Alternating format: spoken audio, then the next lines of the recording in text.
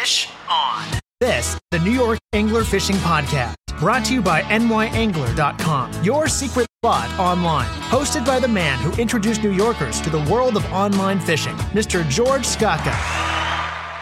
Hello and welcome everyone to another episode of the New York Fishing Podcast. My name is George Skaka and I am your host. I'd like to open with what a great fishing season we had. I'm going to say we have just about the best fishery on the entire East Coast. Between inshore, offshore, tuna, you don't really have to go too far offshore. Whales being seen breaching from the beaches. Where is this place? Long Island, the number one fishing spot on the entire East Coast. That's what I'm calling it. You can thank the folks that worked hard for getting the bunker bill passed years ago when Governor Pataki was around. And you can also thank the DEC for firming up that bill recently. Again, we had quite a season. We've seen a lot of fish we never saw, not on a regular basis anyhow.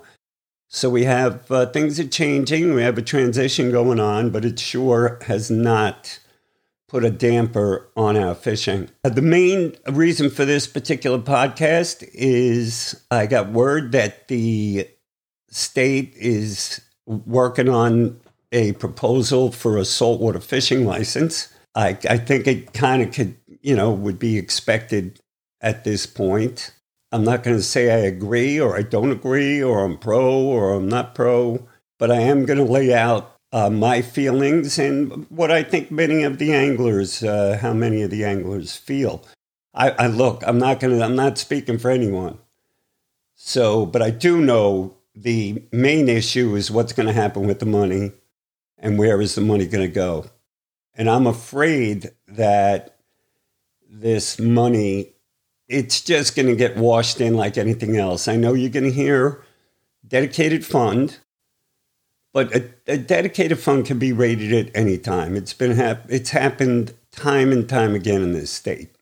So, I really, again, I'm not saying that I'm opposed because I haven't seen anything yet what's being proposed. But from what I hear, there's a few interesting angles on this issue. Now, again, I want to stress this is happening in fast motion. I do believe it is going to happen no matter what. We do need anglers to let our representatives know how we feel about this. And also, you have a few people on the Marine Resource Advisory Committee, MRAC, that represent the recreational angler. So I can tell you that there's some of those people are real heavy supporters of a fishing license. If you don't support it, or if you do support it, I think that we're going to have to let them know how we feel because a lot is going to depend on what they say. In many cases, these folks don't know what you want or how you feel or what you think. So another thing I'd like to say is that, sure, other states have it. I don't know the success of it. It's just a money grab in my mind right now. And, we're a democracy. Not every state has to do the same thing. And I really don't see why we need this license. We have a registry that's free. And I'm afraid we're opening the door to something that a lot of people you can't even imagine. I'm going to go a little bit into what they have in California now. But before I do that, I just want to say last time around, we had a saltwater license years ago. And while we were putting this license together, there were things that they said that we were going to do with it. So one of the things is, we're going to have more ramps, more fishing ramps. And my feeling was then and is now that I don't see why recreational fishermen should pay for fishing ramps, for boating ramps. Most of those ramps are used by recreational fishermen, recreational boaters rather, and jet skiers or, whatever. But I don't see why we should be fixing ramps or paying for ramps. I mean, a surf fisherman's never going to use a ramp. So the other thing we were told, is that the money will go towards enforcement.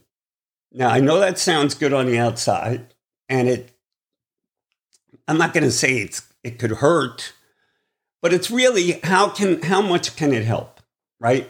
New York State has over 2,000 miles, close to 2,000 miles of shoreline in the Marine District when you take in the Hudson River and other areas that are managed by DEC. So I think right now we have somewhere, I mean, my numbers could be off, but it's going to be close. You know, we have somewhere around 60 officers handling the Long Island Marine District. So let's say we were to double the enforcement, which I'm thinking would cost a heck of a lot of money. So now you're going to have 80. So, I mean, your percentage is still going to pay 1 in 1,000 that you're ever going to be stopped. And we all know that fishing regulations are basically like an honor system. Anyone can beat the system. We all know a person who, feels it's okay to keep a fish 1/8 of an inch short. But the vast majority of people do the right thing. You can poach probably almost every day and never get boarded. I mean, I know many people got boarded this year, but the fact is, if you're fishing at night, there's just a million ways. It is an honor system. And I think we all know that. So if we double the officers, triple the officers, I just don't see how that's helping anybody. To me, it's just going to be more harassment out on the water. That's the way I see it. So again, I'm giving you the way my feelings about the thing. Now, I also know, I'm a realist, so I know that we're going to be getting something. If we do, we contribute a lot to the economy. We're, 1 million anglers, 500,000 anglers, whatever it is. We contribute billions of dollars in trickle-down effect to the economy. We also pay a 10% tax already on every single piece of tackle that we buy. You may not know that, but every rod, reel, sinker, whatever you buy, 10% is added on that, and it goes to a fund. What's being kicked about right now is a $20 license. Again, I don't have all the particulars. It's very early, but it is going at the speed of light.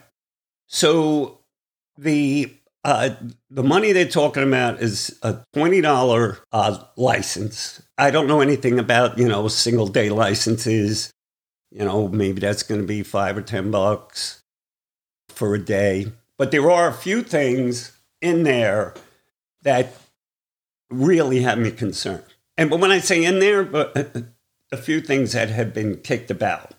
One of those is requiring charter boats and party boats, requiring an angler to have a license to get on a boat. So rather than a blanket license, which most of the East Coast states that have licenses do, you're going to have to buy a license before you get on that boat. So, because I doubt the boats are going to be selling licenses. I guess they could. They do in California.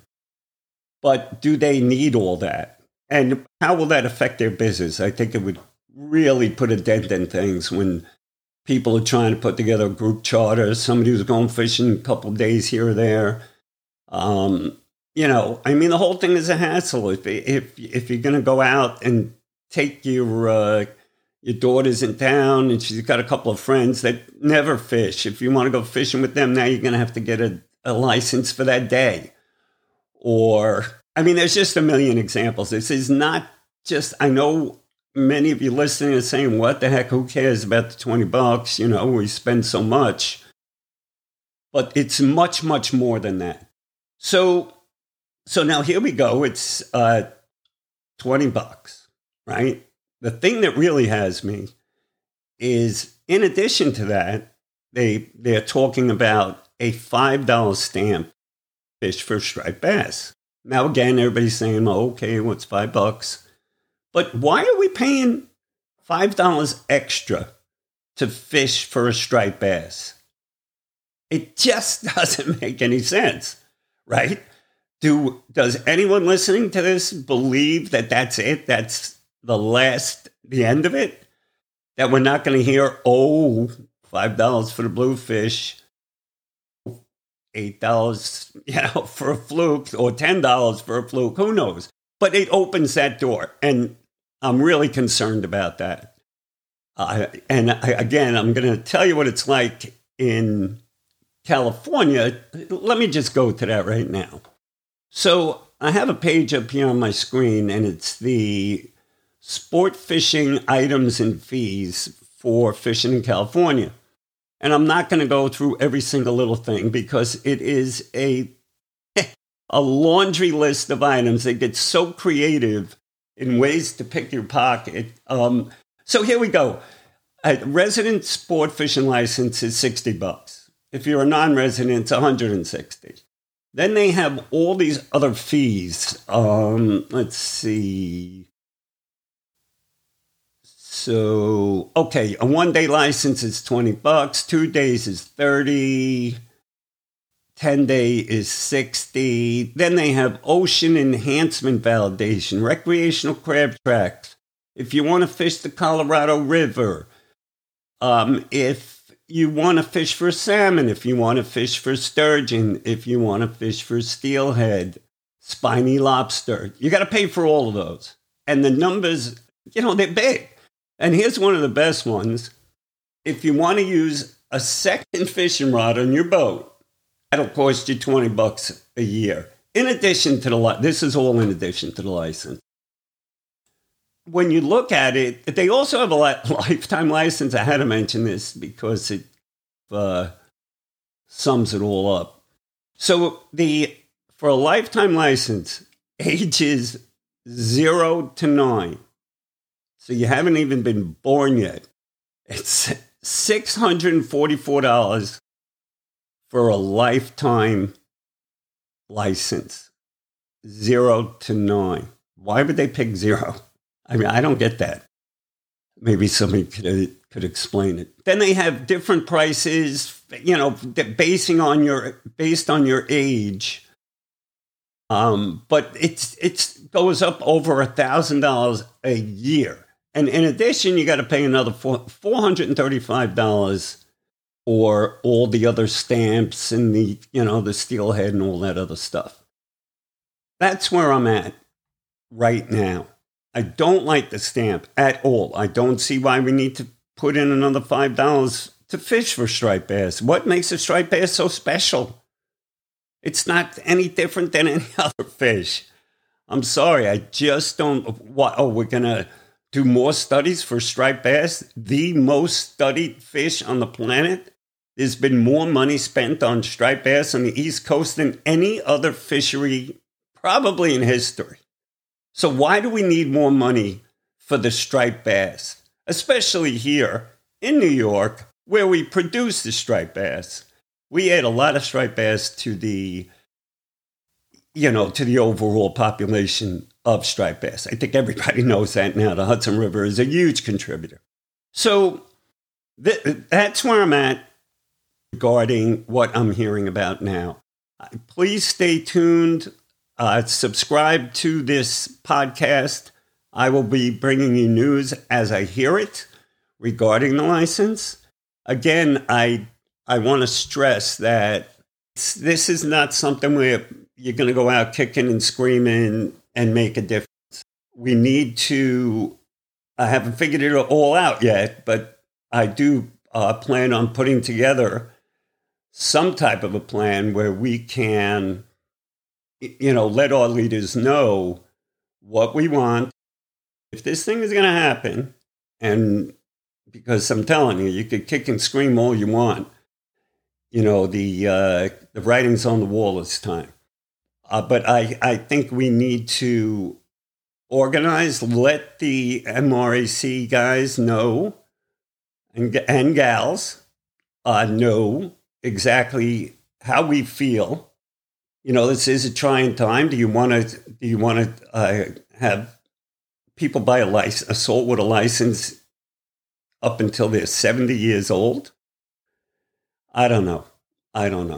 Anyway, once again, let's stay on top of this. If you have an interest, Be sure to subscribe here or go to our website at nyangler.com. I'm going to bring you as much as I can. And I want to wish you all a happy Thanksgiving out there. And until next time.